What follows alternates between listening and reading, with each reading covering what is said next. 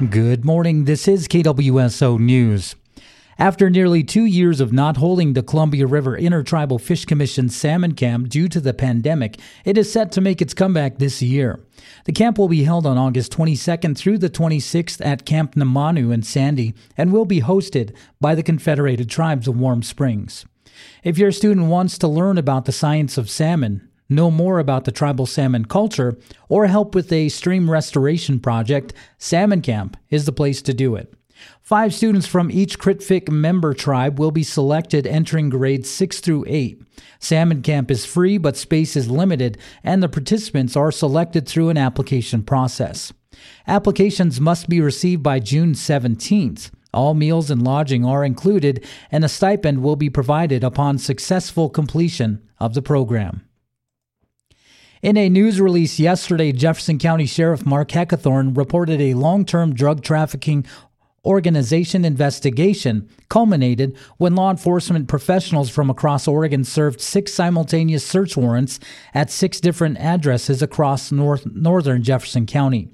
The Jefferson County Sheriff's Office partnered with Central Oregon Drug Enforcement and utilized Central Oregon Emergency Response Team and Deschutes County SWAT in helping safely serve the warrants and to clear all the properties of people. During the search warrant, 15 people were detained, and 16,240 pounds of processed marijuana, 17,704 plants, 4 firearms, and a large U.S. currency cash were seized as evidence. 5 people were arrested at the scene and were lodged at the Jefferson County Sheriff's Jail. Those 5 detained, Robert Joseph Dale, Dong Hai Zhu, Sky Hong Yi Su, Wen Jian Yan, and Sam Chen were charged with the unlawful manufacturing, delivery, and possession of marijuana. Dale was also charged with the unlawful possession of a firearm. Several additional suspects, both foreign and domestic, have been identified. Detectives expect additional arrests are forthcoming once additional follow-up investigations are complete. In recognition of the upcoming Juneteenth federal holiday, the Indian Health Service has granted its employees a 2-hour early dismissal on Friday, June 17th, with the exception of emergency and essential employees. Juneteenth commemorates the events of June 19, 1865, when Union General Gordon Granger arrived in Galveston, Texas to inform enslaved African Americans that the Civil War had ended and they were free. It has been celebrated annually on June 19th in various parts of the United States since 1865 and became recognized as a federal holiday on June 17, 2021. At the Warm Springs Health and Wellness Center, IHS federal staff have been authorized to take 2 hours administrative leave, but will be working to get all staff out the door as soon as they are able to take care of patients with scheduled appointments. The Peacock show Rutherford Falls stars Janice Schmieding, a Native American who grew up in Canby and graduated from the University of Oregon. KLCC's Brian Bull reports on the Season 2 premiere today. Schmieding plays Regan Wells, a member of the fictitious Minneshanka tribe and friend to Nathan Rutherford, heir to the town's colonial legacy. That legacy and their friendship was tested last season, but Season 2 suggests they're onto new misadventures. Adversity makes us stronger. No, Reek, is this sweater too sexy?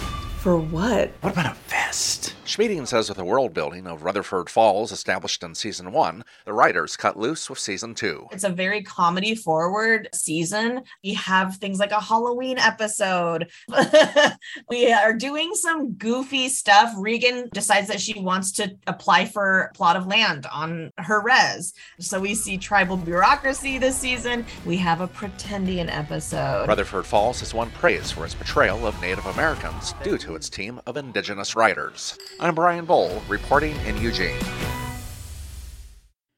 Portlander Irene Taylor, an award-winning documentary filmmaker, had a recent project premiere nationally last week at the Tribeca Film Festival. As reported by Willamette Week, the film, Leave No Trace, centers on the Boy Scouts of America's century-long cover-up of sexual abuse and the Oregon case that blew it wide open.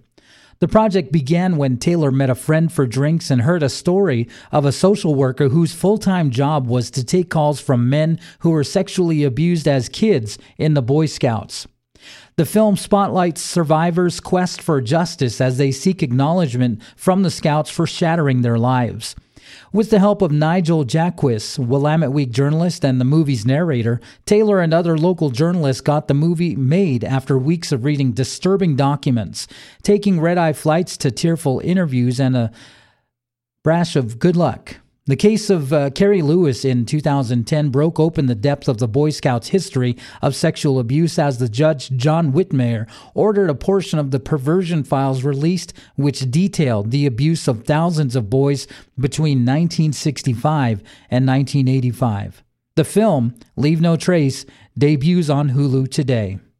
That's your KWSO News. Reporting for KWSO News, I'm Duncan Bruno.